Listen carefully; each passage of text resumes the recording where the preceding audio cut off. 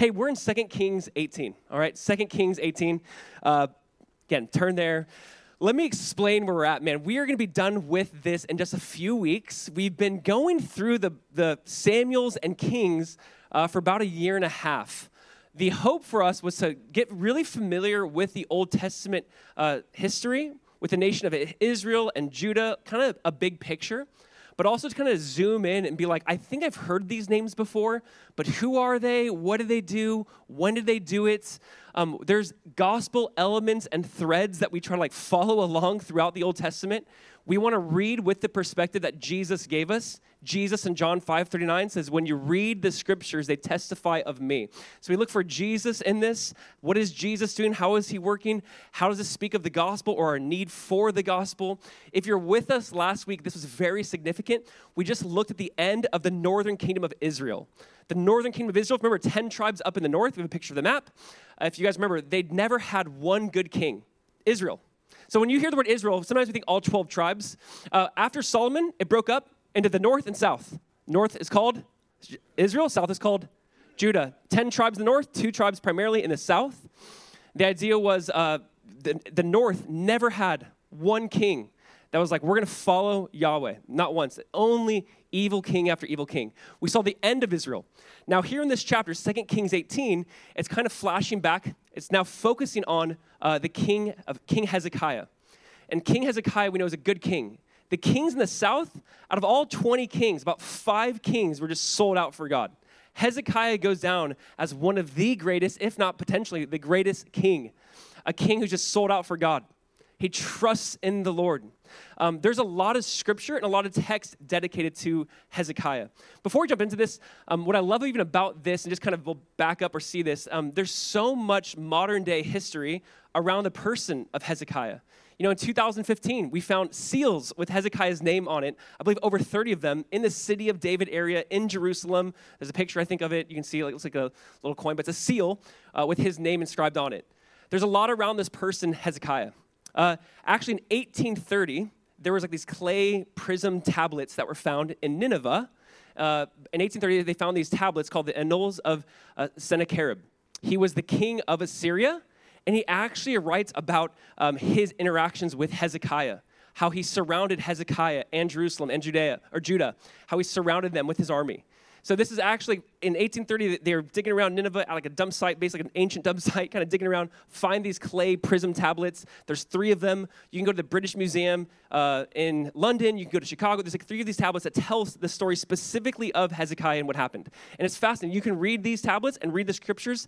And obviously, there's some differences because you see God's perspective in the scriptures. But the details are spot on. And so I love the story of Hezekiah. There's just so much around him. Now, I say all this because Hezekiah was a guy where the people at their lowest point really needed someone to step up and say, you know what? We're not doing it this way anymore. My dad, Ahaz, is wicked. We're not going to do it this way anymore. We're going to seek God. We're going to trust God. Basically, Hezekiah led one of the most massive revivals in Judah. Hezekiah was a part of this great work of God. And so the title today is simply Revival and Opposition. Revival and Opposition. We're going to see elements of revival, and then we're going to see immediately after revival, or as revival is happening really, there's opposition from Assyria.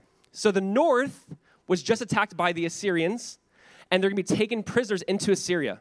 Imagine your brothers, they're gone. They're gone. The king of Assyria, he takes them. Most of them are taken to Assyria partway through Hezekiah's kingship. They're gone. And he's going, hey, we're not going to follow. We're going to serve God. They didn't serve God. Our brothers didn't serve God, but we're going to serve God. So Hezekiah, man, goes down as just one of the greatest kings that ever existed. We need Hezekiahs today. We need people who say, it doesn't matter what the world's serving, what the world's worshiping, we're going to serve God. We're going to trust him with everything we have. Hezekiah just goes down as a great man that way. So here's what we're going to do. You can see this. I think we'll put the scripture text back up here. There is a lot of scripture dedicated to Hezekiah. This Sunday, Hezekiah part 1. Next Sunday, Hezekiah part 2. You do see him filled with pride at one point, but you do see him repent as well. So that'll be next week. This week, we're just looking at basically, this guy's legit, man. What he does, how he does it, godly, sold out for God. He serves the Lord really well. So I want to read 2 Kings 18 what we're going to do is this, just so I can explain it. We're going to read 8 verses, get an overview, and I'm going to do my best, because look at 2 Chronicles, if you see the text, 29, 30, 31, 32. There's a lot more text in 2 Chronicles about what we're reading here in chapter 18 and 19. So just so you know, we're not going to read all of it. I'm going to do my job to kind of make this a puzzle and be like, look what he did, look what happened, look what happened, look what happened. You guys cool? You're cool with that? We're not going to read 8 chapters today. I know you want to.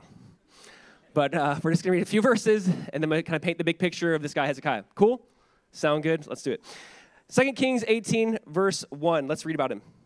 It says, in the 3rd year of Hoshea, son of Elah, king of Israel, Hezekiah, the son of Ahaz, king of Judah, began to reign. He was 25 years old when he began to reign, and he reigned 29 years in Jerusalem.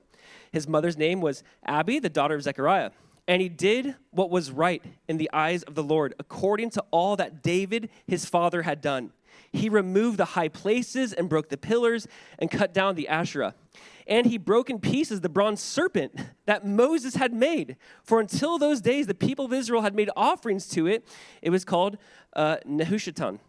He trusted in the Lord, the God of Israel, so that there was none like him among the kings of Judah after him, nor among those who were before him. For he held fast to the Lord, and he did not depart from following him, but kept the commandments that the Lord commanded Moses. And the Lord was with him wherever he went out. He prospered. He rebelled against the king of Assyria and would not serve him. He struck down the Philistines as far as Gaza and its territory, from watchtower to fortified city. This guy's a legend. By the way, I know you guys, I've already said this, but when you have so much scripture, like 8 chapters alone here, and you're going to see more next week, just dedicated to this guy. History wants us, God wants us to remember this guy, who he is, what he's done, how he served the Lord. He experienced revival in his land. Really, that's what we're going to be looking at. Just like these elements, these common elements, nothing insanely profound, but it led to just mass revival in his land. So why don't we just pray and just ask the Lord to just speak and move in this time. Let's do that. Father, we just want to say thank you for the fact that we get to gather, we get to open up your book. And God, we ask that we would not just read it, but we ask that we would, by your grace and by your Holy Spirit, live it out. That what people experienced then, just this outpouring of your grace and favor, just revival on the land. God, we ask that you do that again, whether that's here, different parts of our globe. Jesus, we ask that you raise up right now men and women who are dedicated fully to you, that we'd see people not be about some secondary issue, but about you, God. That the gospel of Jesus would be what motivates our hearts. God, that we just see people come to know you, have eternities and lives changed. And Lord, we do ask that we would learn from this guy, Hezekiah, what he did, how he did it. Lord, that we'd seek you in a very similar way. Let it just be not just said of him. So Lord, we need you, and just ask that you speak in your wonderful name. Amen. It seems like whenever you try to basically reform a part of your life, or like you maybe a New Year's resolution, like I want to change in this way, it seems like you're always met with opposition. It's funny how the day or days, and it's not so often, I'm not trying to, but the days I'm like, I'm going to fast today. Everyone's like, hey, here's free food. I'm like, why today? Why free food today? Like, why is it always, literally, like, I've never, like, it's like, oh, I have, like, amazing steak I just made. Do you want it? I'm like, are you Satan? What is this? It's very bizarre, right? Or you might decide, like, I'm going to go to the gym today. I'm going to start working out, and you go, and the gym's closed. You're like, well, I guess God's will for me not to work out. Like, it's just funny how whenever we decide for there to be, like, reform, we're always met with some sort of opposition.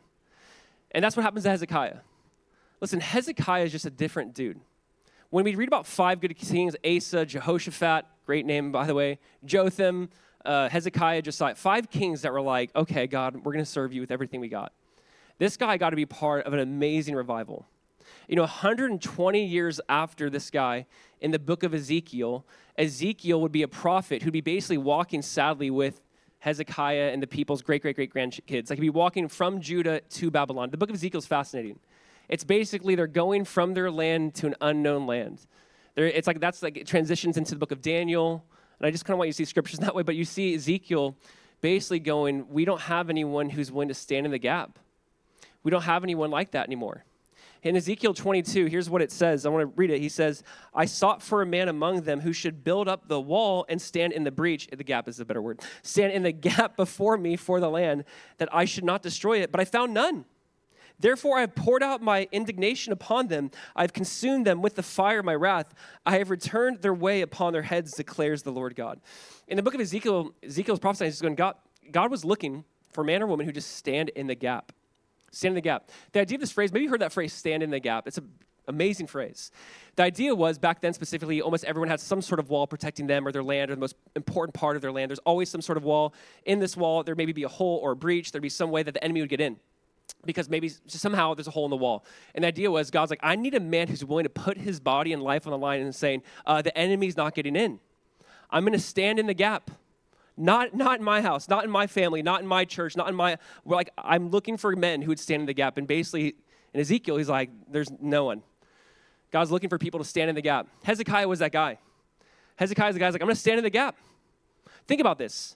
Your northern brothers, Israel, 10 tribes, some of the strongest warriors in Israel, in the north, are taken captive by the king of Assyria.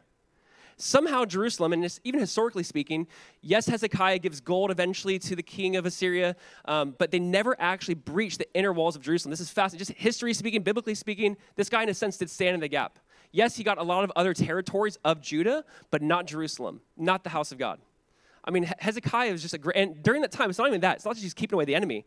He's leading the people through like a spiritual revival during that time. So there's revival and there's opposition.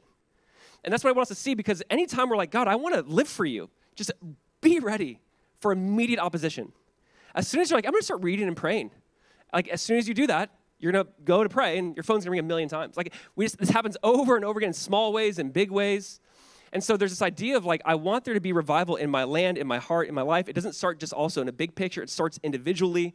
But as soon as you start seeking that, just be ready, be aware that there's going to be opposition. This is the big theme from all of these chapters that I could point out to you. So I want to do my best to like show you the revival and show you the opposition. You guys ready? Because this idea of there's elements of revival that like no one can force revival. We get that, right? Like, we can't. It is bizarre. Like, I do love the idea of like revival meetings. I love the heart posture. The heart posture is like, God, we're going to seek you. We're going to pray. We're going to worship you. We're going to repent. We're going to confess our sins. We're going to disown our sins. God, we're going to seek you with everything. Like, that's a beautiful spirit. But obviously, we can't manipulate the heart of God. We can't manipulate him. But I do think there are certain heart postures God's like looking for him to pour out his favor in just a unique way. We saw that recently in Kentucky in a small college, where it's just like this idea of like, God, I'm just going to turn my heart towards you. This is not for show. This is not for Instagram. This is not for any other reason other than I want to be connected close to you. I want to experience revival in my life. And so there's these elements of revival. So let me just also make sure this is really clear. None of these things I'm going to go over with you guys today are not going to be like, wow, I didn't know that. It's usually things like we know, but we just don't live out or do. And I want you to just please take this to heart for a second. Tim Keller, you guys know I love him, this guy, he wrote a lot about revival. And he basically goes, revival doesn't make sense. It does not make sense. Here's what he said. I thought this was fascinating. He says, all revivals are seasons in which the ordinary operations of the Holy Spirit are intensified manifold. Please hear that. Revival is just ordinary things that we're supposed to do as Christians intensified. When they're praying, like they're praying, but they're praying. They're worshiping, but they're worshiping. They're confessing sin, but they're confessing sin. Whenever you see like revival happening, it's like, wait a second, these are things we're prescribed to do. Like, yeah. But it's just done in an intensified, Holy Spirit-led, beautiful way, genuine way. So the points I'm going to go over, you're not going to be like, wow, I've never heard that before. But the hope is not just to go over these as like checklist points, but hopefully there's a sense where like, Lord, take these ordinary things you've given us and intensify them. You guys with me? I don't know I can't force the heart or hand of God. It's like, God, pour your spirit in a unique way here or somewhere else. But God has given us these disciplines or graces of the Spirit. And revival seems to happen when we're doing those in a unified way, in a genuine heart, with obedience. And God's like, okay, I'm going to show up. You seek me, you'll find me. So, ready? Elements of revival. Here's what we see. First one's this. We see the removal of sin. The removal of sin. Verse 1-8, we saw that. In 2 Chronicles 29, we see that. The first element of revival, he's like, yo, we got to get rid of these high places. That phrase, high places, means normally in the land, and you can see this in Greece today, in Israel today, if there's a hill, there most likely was a temple or some sort of sacrifice on that hill. The high places were a way for people to say, we're going to worship our God on this hill or this mountain. Our God's high, your God's low. There's a way for them to worship their false God. Here's what it says in verse 4. This is fascinating. It says, he, Hezekiah, removed the high places and broke the pillars and cut down the Asherah. If you guys have been reading this with us the last couple months, maybe you haven't, it's okay. But you'll see these phrases. The king did right, but he did not remove the high places. Here's a guy that actually says he did remove the high places. So when you're reading Hezekiah, if you've been reading this with us, that'd stand out to you like, whoa, this guy's different. Yeah, this guy's different. All the other kings left the high places. He's like, I'm tearing down these high places. These are not the places dedicated to God. He does this in 2 Chronicles 29 as well. Here's what it says, 2 Chronicles 29, and here's where we're going to combine the scriptures. You can just read it up here. It says this. He says, hear me, Levites. Speaking to the Levites. He says, consecrate yourselves and consecrate the house of the Lord, the God of your fathers, and carry out the filth from the holy place. For our fathers have been unfaithful and have done what was evil in the sight of the Lord our God. He's like, it starts here.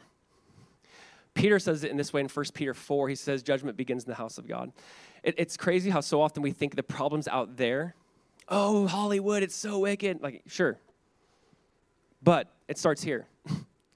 This idea of revival, we're like, we want it to start in Hollywood. Why would it start there? It starts here. It starts internally. It starts on an individual basis, and I think collectively as well, of course.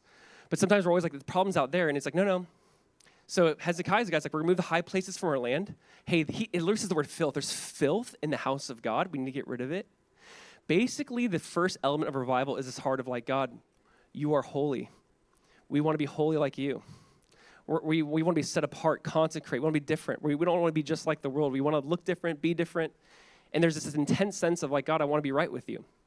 A.W. Tozer, who just goes down as one of the greatest authors and writers of revival, he says, God, get thoroughly dissatisfied with yourself. Complacency is the deadly enemy of spiritual progress. He's like, there should be some element where you're like, I'm just not satisfied with this thing in my life that is taking God away from me or taking me away from God. Like this thing, this characteristic, this go-to. Like he's like, you cannot be satisfied with that thing that's just keeping you from the Lord. Here's what I want to point out. Just stay with me for a second. Jeremiah, the book of Jeremiah, a couple of different kings later, we'll see Jeremiah soon. Jeremiah comes on the scene and commends Hezekiah for this time. And he actually points something out I think fascinating. It's Jeremiah 26:18. So here's Jeremiah, a prophet who was a prophet to Jehoiakim and some of those kings. Jeremiah says this about Hezekiah. He says, Micah, remember the book of Micah?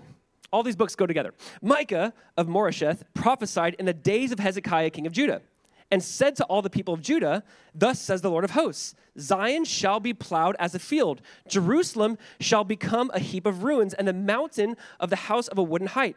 Did Hezekiah, king of Judah, and all Judah put him to death? No, did he not fear the Lord and entreat the favor of the Lord? And did not the Lord relent of the disaster that he'd pronounced against them? But we are about to bring great disaster upon ourselves. This is fascinating. The book of Micah says judgment is coming to Israel and Judah. Judgment comes to Israel, the north. To Judah, God relented, it says. Why? Because this guy goes, no, we're going to seek God. We're going to seek the favor of God. Here's what I love, and this is so cool. I love that Jeremiah is quoting the book of Micah. That's just so cool. Like modern day contemporaries. Like, my buddy Micah the prophet, he's going to write a book one day. But I just love it. He's quoting Micah, and he's saying, no. As soon as Micah prophesied this, he goes, Hezekiah took it to heart. So Hezekiah, here's this idea of like, there's sin in the land, and it's like, it starts with us. Like, he took it personally. He's like, I'm over this. We need to take this serious. This is so important because so often I feel like I'll meet with Christians, talk with Christians, and be like, oh my gosh, Josiah, that message is so good for my friend. I'm like, oh cool, who's this ominous friend? You know, like, what about you? Like, it's just so funny how we do that. It's so good for someone else. Hezekiah is like, no, Micah prophesied there's judgment coming. This is for me. I'm going to take this serious. And the Lord relented. Obviously, judgment does come to Judah. It comes to Judah during Jeremiah's day. But I love that Micah says something and Hezekiah takes it to heart. I love how the Bible's connected this way. I love he's like, there's Isaiah on the scene, Micah on the scene. Hezekiah is just like, okay, God, you say this, I'm gonna take this to heart. And he fights to remove sin from him. Here's what Warren Wiersbe says about this. He says, if we are to have revival in the Lord's work, we must begin with cleansing. Over the years, individuals and churches can gradually accumulate a great deal of religious rubbish while ignoring the essentials of spiritual worship. It's not by doing some unique thing that we experience new blessing from the Lord, but by returning to the old things and doing them well. Is that not it? That's what we're talking about. Just returning to the old things. How do we experience revival? Just do the old things that God has given. Do those things well. We're not going to reinvent the wheel here. The first thing is just like, let's get rid of the sin, the filth from the house. That's like where he starts. It's unbelievable. I love this about him. I love this is how it begins. It actually says this in verse 4. I do want to add commentary on this because I think this is important. Maybe you caught this in 2 Kings 18:4. It says, he broke in pieces the bronze serpent that Moses had made, for until those days the people of Israel had made offerings to it. Okay, right in your Bible, Numbers 21. You remember that story? This is a story that's, so as a parent, I got to be careful not to use this because I have. It's a story where in Numbers 21, the people are complaining. They're complaining against everything. God, manna, why am I in the desert? This food from heaven. I don't want this food from heaven. And God's like, you want something to complain about? I'll give you something to complain about. And sends fiery serpents. I'm kidding, but that's kind of how I view the story. And so basically, they're complaining. God sends fiery serpents. They're biting the people. They're dying off. If you guys remember the story, Moses makes a bronze serpent, puts it on the pole, and says, look to the bronze serpent, and you'll be saved. You'll be healed. You won't die. Obviously, that story is not about a bronze serpent. John 3, Jesus says that bronze serpent that Moses lifted up, me. Meaning, think about it, write down this if you remember this. The bronze serpent. Bronze or brass was a symbol of judgment. Just scripturally speaking, brass, judgment. Bronze, judgment. Sin, serpent, sin. Judgment, sin. Sin, judged. The idea was this thing that is inflicting pain and causing your death, this thing has been judged. The sin has been judged. The bronze serpent on the pole, stay with me. The bronze serpent on the pole, this judged sin, if you look at it in faith, you will be healed. Jesus says, if I am lifted up like that bronze serpent, all men will be healed or be saved. The idea is just this. We look to that in faith. Just like they did. We look to the cross. We look at Jesus lifted up and say, Jesus, you took my sin. You took my judgment. I was bitten by sin, but really you took that on. I look to you in faith, and now I'm healed.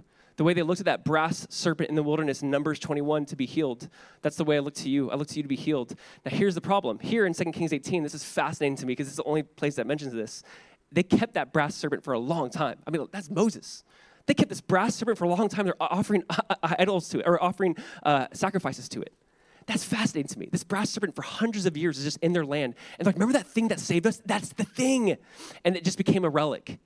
And I love how Rearsby connects that to just, it's religious rubbish. It's like, it's so weird how sometimes we look to certain relics. Like, it's not that cross we wear, or, you really see this in Catholicism, but this idea of like some sort of relic in faith or you hold on to.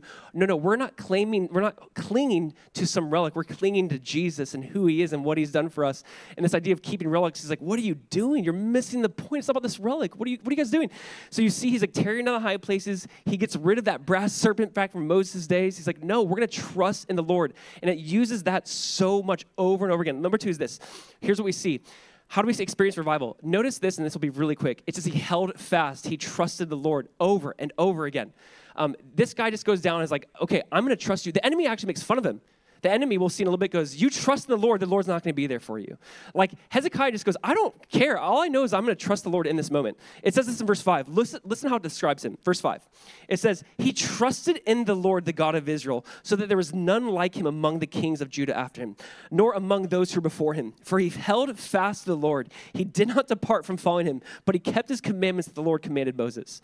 By the way, I don't want to just read that too fast. Please hear that. Like that verse 5 and 6, gosh, if that was said about us, man, he trusted the Lord. He kept the commandments of his God. He held fast to the Lord. He sought the Lord. What a beautiful definition of your life. Imagine putting your name in there. Your name, trusted in the Lord, held fast to the Lord, sought after the Lord. I believe that this guy is part of a revival because he's just like, God, I trust you. I can't trust in anything else. I'm not going to trust in anything else. Though the people of Israel in the north were trusting other nations to come and rescue them, no, we're going to trust in you, God. We're going to trust in you. I'll put the verses up here, just some phrases with quotes, if you can see that, guys. It says, he trusted in the Lord, removed the high places, held fast to the Lord, kept the commandments. God was with him and he prospered. He's the first king to rebel against Assyria. He's the only king other than David to defeat the Philistines. I mean, this guy just goes down as a historic guy. Why? Because he just trusted the Lord. He just trusted the Lord.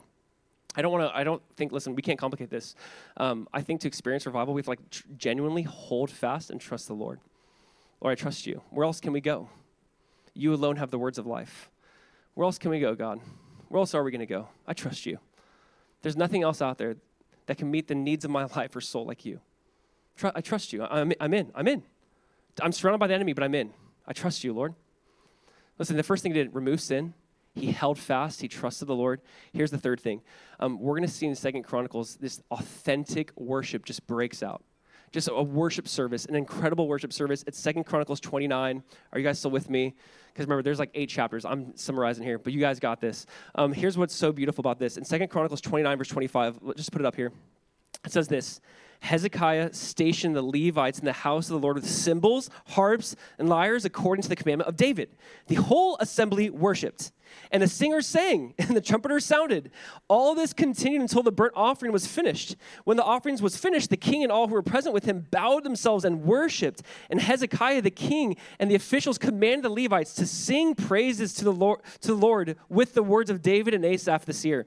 And they sang praises with gladness, and they bowed down and worshipped. Oh my goodness, there's so much good stuff here.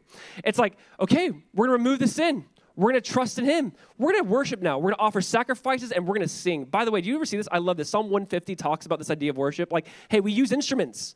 We use trumpets. We use instruments. We don't use trumpets here, but we use instruments. And I love that. It's like, we're going to sing to the Lord a new song. It says they're singing the Psalms of David and Asaph. About 73 of the 150 Psalms were written by David. Asaph, he wrote some as well, but I love that. They're singing Scripture. How beautiful is that? Church, sing Scripture. He's like, we're going to sing David's and Asaph's Psalms. I want to say again, sing Scripture. There's something about doing that even with your kids. Find a verse and just make up a melody, man. I do it. It's fun. It's weird, but do it. Sing Scripture. Get it within. There's something powerful about it. We're going to sing the Psalms of David and Asaph. There is authentic, listen, revival is breaking out. Obviously, what's a key component? Authentic worship. If there's going to be revival, there's going to be authentic worship. It says the whole assembly worshiped. Notice this phrase. I love this phrase. It says they sung praises to the. They sing praises with gladness and bowed down and worshipped. That there's this I don't know dichotomy of you're singing these praises with gladness. There's joy in your voice. I really do believe that our worship needs to encompass a lot of joy and gladness. And they bowed down. That is so cool. This idea of like looking up. And we're glad, and we're celebrating, and we're, God, I have you put a joyful song in my heart. I have something to rejoice about, but I'm also going to bow.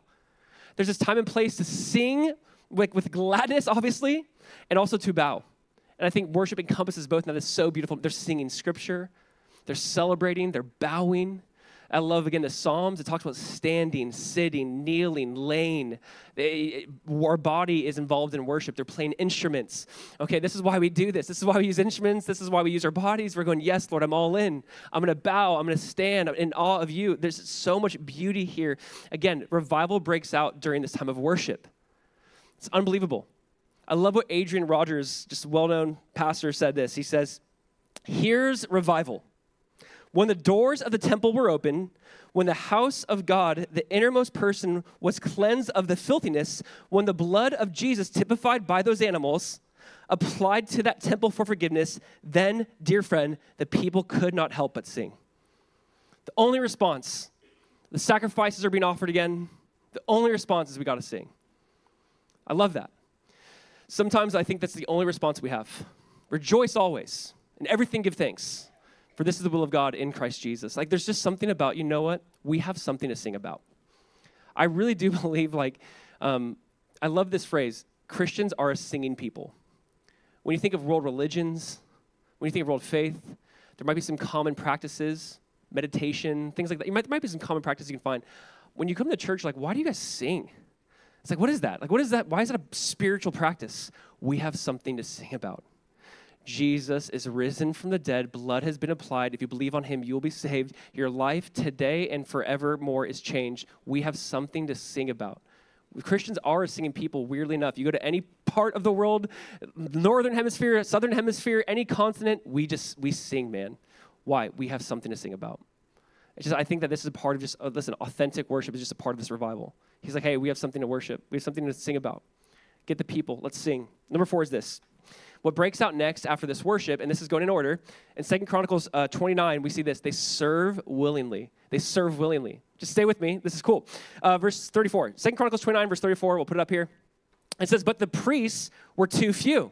It's a good word. The priests were too few, and they could not flay all the burnt offerings. Man, priests were like butchers back then. You just got to understand that. So until the other priests had consecrated themselves, their brothers, the Levites, helped them until the work was finished. For the Levites were more upright in heart than the priests in consecrating themselves. Besides the great number of burnt offerings, there was the fat of the peace offerings, and there were the drink offerings for the burnt offerings. Thus, the service of the house of the Lord was restored. I love that. It's like, okay, they're confessing their sin, they're worshiping God faithfully, they trust in him, and then it's like, we need to serve, and I love, there's not enough people. There's too few priests. The Levites, you guys know, are part of that, so the Levites could like join in. They might not have been an active priest at that point in time, like, we're going to join in, we're going to serve. I love this because the New Testament uses this terminology for you today. It says you are part of a holy priesthood, all right? We are all a part of this holy priesthood, and it's basically saying, hey, there's a need here. There's too few of the priests. We need more people to step up, and it says, thus the service of the house of the Lord was restored. The idea is this, during revival, people serve willingly, all right? This is not a plea to serve. It's a plea to serve willingly. I love that. It's like God has so transformed our hearts, we will willingly serve. How could we not? There's a need. Okay, we'll set ourselves apart and we'll serve. We'll be a part of this. Again, this is how you know when someone's heart has genuinely, I think, been just moved by God. Listen, anyone can serve. I get that. But when you're serving willingly, you're serving gladly. This is not like how do we twist people's arms to serve? It's just like, no, God, you've been so good. There's a need. There's too few priests. That phrase. Okay, we will serve. Listen, I love this, church. We need people who serve from just a pure heart, willing heart. God doesn't want to force any of it. He wants it to be like, I want to be a part of it. I get to be part of this. So I'm not going to make a plea for kids ministry, even though that would be great. But we'll move on. I promise I won't mention kids ministry, even though you can serve on Sunday mornings. I'm kidding. But I love this. They serve willingly. The next thing, the major thing, if you would, in 2 Chronicles 29, the next chapter is 2 Chronicles 30. And again, the author of the Chronicles, he's like going more into detail of the revival than 2 Kings. And here's chapter 30 is basically dedicated to this. We must reinstitute Passover. So here's the fifth thing. They celebrate the gospel. They celebrate the gospel. In 2 Chronicles 30, verse 1, it says, Hezekiah, he sent to all of Israel and Judah and wrote letters, also to Ephraim and Manasseh, that they should come to the house of the Lord at Jerusalem to keep the Passover to the Lord, the God of Israel. So the next thing, Hezekiah's like, yo, guys, like we're worshiping, we're offering sacrifices, the burnt offering, the wave offering, the peace offering, all these, yes, we're doing that. But no, we haven't done in a long time, Passover. We need Passover again. If you guys know Passover, that was a time like once a year to set aside like a week to say, God, we're going to remember how you delivered us from the nation of Israel and how you really brought us on this journey into the land we're in now. But we're going to celebrate the fact that you passed over the sins of your people, that we deserve death. The firstborn was going to die unless blood was applied. But because blood was applied to the doorpost, because blood was applied, the angel of death passes over. And he's like, we need to celebrate that. We need to offer the Passover sacrifice. Here's what I love. The Passover for them is what the gospel is for us. The Passover is this idea that we deserve death, but blood has been applied, so now we live. Paul says it this way in 1 Corinthians 5:7. This is the gospel, according to Paul, 1 Corinthians 5:7. Paul says, for Christ, our Passover lamb, has been sacrificed. I love this. Paul's like, the Passover lamb, man, that's a beautiful picture of Jesus. Because Jesus' innocent life, because his blood was shed, that blood is applied to our life, and God passes over our sins. And he goes, they're celebrating the gospel. This is so important. It's very easy for the gospel, the good news of Jesus, to become old news. I beg and plead, it cannot be old news. It has to be good news, new news. Make it new today. I wrote it this way because literally everyone says this ever, but literally everyone goes down and just says, preach the gospel to yourself every day. I was like looking for like this phrase, I'm like, who originally said this? Like, I don't know. Martin Lloyd-Jones, Martin Luther, Keller, everyone, every man and woman has said this. Hey, Christians, the secret to your like success in your life is just preach the gospel to yourself daily. Like, do not forget Jesus and who he is and what he's done. Remember that Passover lamb. His blood was shed. Blood was applied. God passes over your sins. How do you experience revival? Man, you got to just sit in the gospel, who he is. That I deserve sin. I deserve hell, death. I deserve all of that. And God's like, I'm going to pass over your sins because of my blood was applied to your account. That is so beautiful. J.D. Greear says, you were so bad that Jesus had to die to save you. His love for you was so intense that he was glad to die to save you. He was glad to die to save you. This is the gospel. Sit in the gospel. In 2 Chronicles 30, about the Passover, it says this in verse 9. For if you return to the Lord, your brothers and your children will find compassion with their captors and return to this land. For the Lord your God is gracious and merciful and will not turn away his face from you if you return to him. Just in the middle of the north being taken captive by the Assyrians, God's like, do you not get it? God is gracious and merciful. Again, if you've been with us this whole time, people always assume that Old Testament is just full with like the angry wrath of God, where it's just so much filled with grace and compassion. God's like, do you not get it? I'm filled with grace and mercy. If you return to the Lord, even if you're taken captive, you'll be brought back to your land. God promised them that. Listen, number 5, celebrate the gospel. Another component of revival, and just expect this, is there will be mockers. There will be mockers. There will be those who just mock this. As soon as you start to draw near to God, people will be like, what are you doing? Would you be holy on me now? I remember like around 16 and I'm starting to take my faith serious, and I'd go to 24-hour fitness and play basketball because that's all I did. I had no life. I would just go to 24-hour fitness in Southern California, play basketball. I was one of the old men at 16. I was just one of the guys. And I remember just one of the first things people always notice is why you don't cuss. Why don't you cuss, right? That's always, why don't you cuss? I don't know if you've ever been right? I always notice that. I'm like, I don't know. I don't need to. I just don't want to. There's other adjectives out there to use. But they're like, what are you, one of those Jesus freaks? And I'm like, I haven't been, that's like the 90s. I remember thinking what? Anyways, it's just funny how right when you take your faith serious, there will always be those people who want to belittle that, who always want to put that down. It says this in 2 Chronicles 30, verse 10. It says, so the couriers went from city to city. This is what they did. They wanted to tell people about the Passover. They went from city to city through the country of Ephraim and Manasseh, as far as Zebulun. But they laughed them to scorn and mocked them. So in 2 Chronicles 30, Hezekiah's like, yo, tell everyone to celebrate the Passover. Tell everyone to celebrate the fact that God has applied his blood to our sins that were forgiven. Tell everyone about this. And people are just mocking them. And this is just a byproduct of God doing a work in someone's life. This is a byproduct of revival. In 2 Peter 3:3, Peter says, knowing this first of all, that scoffers will come in the last days with scoffing, following their own sinful desires. As soon as you say, Jesus, I'm yours, there will always be those going, really? I know you. I know the true you. That's not you. This is just a phase. This is not a real thing. This is not a genuine revival in your life. Be ready for that. Be ready for people to mock and say, this is just, we've all seen people go through phases like this before. I'm going to wait it out. You go, no, I'm in. I'm all in. There will always be mockers. Be ready for that. That's a part of revival. In a big picture, that's a part of revival in your own life in a small picture. You guys with me? Be ready. Jesus is like, hey, if they persecuted me, they're going to persecute you. There's always going to be mockers. There's always going to be that. Okay? But this is when you double down and say, no. This is not a phase. This is a lifestyle. This is not a phase. I've been saved by the grace of Jesus. Listen, there will always be mockers. Number 7 is this. There's devoted prayer. Are you guys good? You're good. Okay, here we go. 2 Chronicles 30, verse 18. Here's what happens. There's devoted prayer from beginning to end of this whole thing. 2 Chronicles 30, verse 18. Listen to this. It says, Hezekiah prayed for them, saying, may the good Lord pardon everyone who sets his heart to seek God, the Lord, the God of his fathers, even though not according to the sanctuary's rules of cleanness. And the Lord heard Hezekiah and healed the people. I want you to imagine this. This revival is happening. People are coming to God. There was a way in which you had to wash and kind of consecrate yourselves, just understand the context. There's this Jewish tradition, or biblically speaking, of just cleanliness in some ways. And basically they had to wash and clean themselves. They're not doing it right. And he's like, God, even though they're not doing the law the way you wrote and intended, they're coming to you with a pure heart. God, would you just forgive them? And I love how it says, and the Lord heard Hezekiah and healed the people. The idea is this. What is God looking for? What is he looking for? Is he looking for everything to be right and perfect before you come to him, or is he just looking for you to come to him? Because it says this in Psalm 51:17. The sacrifices of God are a broken spirit, a broken and uncontrite heart. Oh God, you will not despise. The problem so often is that people get this backwards. They think it's something else. He's like, no, God's like, I just want a broken heart. Do you come to me with a broken heart? The people were coming to God, and Hezekiah's praying for them. God, even though they're not doing this maybe the way they should, they're coming to you genuinely. Would you heal them? And God's like, of course. It's not about the sacrifice. It's not about that. It's about the broken and contrite heart. This is still how God wants us to come to him. God's like, is this genuine? Are you just doing this to check the box? Like, what is this? And I just love how Hezekiah goes down as this intercessory prayer. He's praying for others during the revival. God heal them. We'll see him pray in just a moment as well.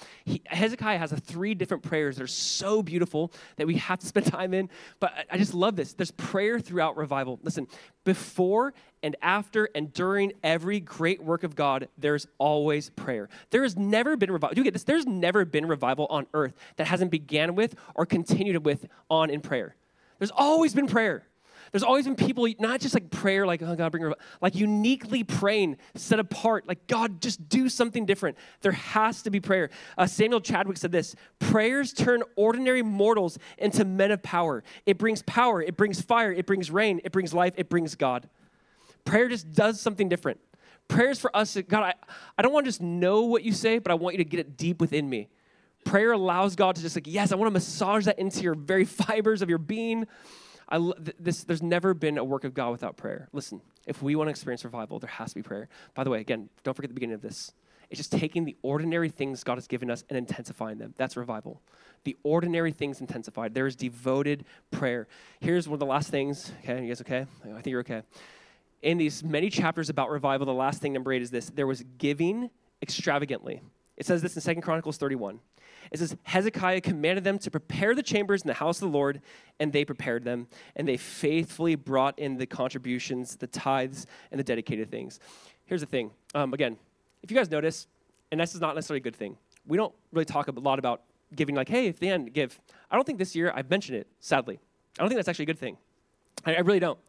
I know a lot of times churches, sadly, have always emphasized giving in such a way that maybe it's rubbed people the wrong way. And I think that here maybe a danger for us is like to an extreme we avoid that. I actually don't think that's a good thing. I think that when you've been touched by the beauty and grace of Jesus, there's a side of it like, God, you've been so generous. How can I not be generous back? I'll say this. I'm so thankful. You guys are incredible. Look at our church. It does not make sense. You guys are so incredibly generous. It is unbelievable. And my thing is, I don't necessarily want to do it at the end or what church. My thing is like, Jesus, would you just motivate hearts to give generously? Because this is what happens. Revival happens when people give willingly. Give cheerfully. Give out of just this heart of like, God, you've been so good, I'm going to give. Doesn't mean we avoid the topic, which maybe I'm guilty of, and that's not okay. But it's one of those things where like a part of just God moving and working is like, you know what? Why would I not give? Think about this. I've benefited from someone else giving. Their time, their money, their energy. I benefited from that a lot. When I was a little kid, growing up in the church and going to Sunday school, eating the crackers, someone gave for those crackers. Like my whole life, like we've been benefiting from other people's generosity our whole lives, and now we get to participate in that as adults. Now we say, God, you've been so good. God so love. What does love do? God so love, that's the idea of giving. You so love, you give. God's like, I gave. This is what they did. It actually says in the verses before this, there was just not enough room, not enough space. There's too much food. There's too much giving. There's too much going on. It's like, we don't have enough. Build bigger ones. It's just unbelievable. This is part of revival. It ends this in 2 Chronicles 31. It says, thus Hezekiah did throughout all Judah, and he did what was good and right and faithful before the Lord his God, and every work that he undertook in the service of the house of God, in accordance with the law and the commandments, seeking his God, he did with all his heart and prospered. Dude, Hezekiah again, it just goes down as a beast. This guy is set apart, everything, he just prospered. You'll see next week how pride crept in, but he still repented. He just goes down as a good king. Awesome, set apart. But here's what I want to make sure we understand. These are elements of revival. We cannot manipulate the heart of God. We agree, right? I cannot force God into revival. But I do think there's heart postures God is looking for. I think there's things that God's like, yes, a genuine, authentic worship. Like this trusting me with all of your heart. Repent of sin. There's certain things that like just when God does something, he pours out his spirit in that way. But I want to make sure I'm really clear. You got to understand that Hezekiah, part of a great revival, despite that all around him, there's war and chaos. Like, understand this. Revival is always met with opposition. This is so important. If you, again, say, I'm going to follow Jesus, it's Jesus being baptized in Matthew 4, and you hear the Father from heaven say, this is my beloved Son, in whom I'm well pleased. What happened right after? He goes into the wilderness for 40 days, 40 nights, being tempted by Satan. Like right after this great commissioning for Jesus, like he's baptized, his ministry begins, then immediate temptation for 40 days. Immediately the enemy is trying to barter with Jesus. If you just bow down and worship me, I'll give you all of these things that you can see. Immediately Satan is trying to tempt him, test him. He's immediately speaking lies to him. The point of bringing it up is as soon as you're like, God, you're doing something in me, just be ready for opposition. I want to throw out this because I want you to see this. In 2 Kings 18, verse 7, it says this about Hezekiah. He rebelled against the king of Assyria and would not serve him. We're actually told in 2 Chronicles 32, we'll put the verse up here, but I'll just explain it. In 2 Chronicles 32, when he was surrounded by Assyria, Hezekiah in his brilliance built this tunnel that connected Jerusalem, like the inner city with the walls, to a spring of water. And so the spring of water supplied them with water. Because a lot of times, you think about this in ancient battles, you surround your enemy until they run out of food and water. Hezekiah is getting ready for that. He's smart. He's thinking ahead. He builds this like tunnel and to this spring. This is called Hezekiah's Tunnel. Yo, this is sick. You can go there and see this tunnel. It's so cool. Well, I can't see anything. We have pictures, maybe. But we have better ones. I don't know. Yeah, good. I love this. When we go to Israel, you'll see this. But this is so cool. This is history. You can see Hezekiah's tunnel. You can see this guy surrounded by the Assyrians. And he's like, we got to tap into that spring. We got to tap into that water of life. Let's tap in. Surrounded. He's thinking ahead. He's surrounded by the enemy. But here's what I want to make sure you understand. They go hard after him. The king of Assyria, he just sends different person after different person to preach to him and saying, this is not going to work. You're going to die. Stop trusting in God. I want you just to hear a couple of these accusations against the king. It's 2 Kings 18, verse 23. It says, the man speaking to King Hezekiah says, therefore I urge you, give pledge to my master, the king of Assyria, and I'll give you 2,000 horses. Here's what's going on. Just pledge to my master you'll serve him, and I'll give you what you want. This is what happens to Jesus again in the wilderness. Just bow down and worship me, I'll give you these kingdoms. Take this easy way. I love this. The enemy didn't really want to have a fight. He just wanted to pledge. This is our enemy. We have an enemy. He doesn't really want to fight. He knows how that's going to go. Just wants to pledge. And he's actually throwing out these terms to him. Look at verse 25, 2 Kings 18:25. He's now saying, look, the Lord said to me, go up against this land and destroy it. In some ways, he's not wrong. Do you remember this idea with Micah? God is sending judgment upon Israel and Judah. He's like, yo, do you understand that God spoke to me to destroy you? Okay, that's either a mixture of a lie and truth. Like probably actually, according to a lot of the prophecies, to go destroy them. And it's also a lie because we know how this is going to play out. But it's just fascinating the enemy does that. Just mix truths with lie. He's speaking these over him. We'll put another verse, 2 Kings 18:30. He says, he now speaks to the people in Jerusalem, this man, this ambassador of the king of Assyria. He says, do not listen to Hezekiah when he misleads you by saying, the Lord will deliver us. Has any of the gods of the nations ever delivered his land out of the hand of the king of Assyria? And then he goes down this list of all of these gods that failed the other lands. And I love this because he's going, he misunderstands the power of our God. And he goes, don't listen to Hezekiah. He's misleading you. When he says trust in the Lord, no, that will lead to nowhere. Every God has fallen in every land. And this is where that guy gets it wrong, but not this God. But you notice he's just throwing out accusation and lies. And listen, this is what the enemy does. How can I put fear into the heart of God's people? That's what he's doing. How can I put fear into the heart of God's people? How can I throw out a mixture of truth and lies? What will stick? What will land? And this is what he's doing. That's what we're told in Revelation 12:10. Satan's called the accuser of our brothers. Satan goes around just accusing, belittling, lying. And that's why this term of Jesus, the advocate with the Father. Jesus is the advocate. But I want you to see Sennacherib, the king of Assyria. He's sending this messenger. He's threatening him. And I'll just kind of bring it here.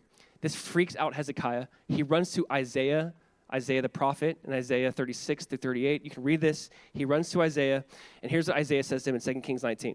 Isaiah said to them, say to your master, say to Hezekiah, thus says the Lord, do not be afraid because of the words that you have heard with which the servants of the king of Assyria have reviled me. Behold, I will put a spirit in him so that he shall hear a rumor and return to his own land, and I will make him, Sennacherib, the king of Assyria, fall by the sword in his own land.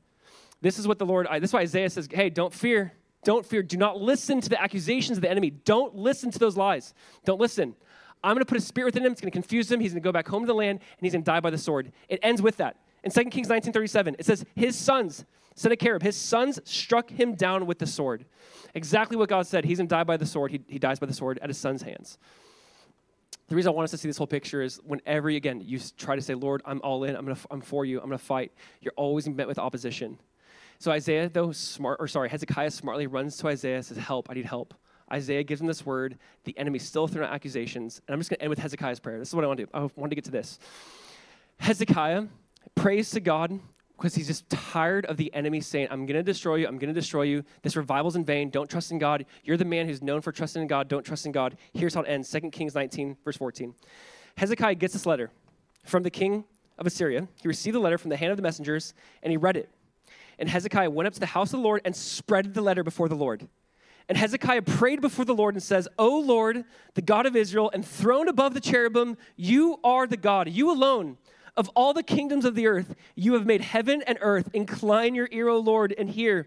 Open your eyes, O Lord, and see and hear the words of Sennacherib, which he has sent to mock the living God. Truly, O Lord, the king of Assyria, have laid waste the nations and their lands, and have cast their gods into the fire, for they were not gods, but the work of men's hands, wood and stone. Therefore, they were destroyed. So now, O Lord, our God, save us, please, from his hand, that all the kingdoms of the earth may know that you, O Lord, are God alone. Obviously, does this not sound like a man who's afraid? There's fear. And what does he do? He goes, God, look at this letter I got. Take it. Deliver us. Save us. This one author, I love what he says, Patterson says, as a child bringing his broken toy to his father for repair, so Hezekiah laid the issue in God's sight for resolution. I love that.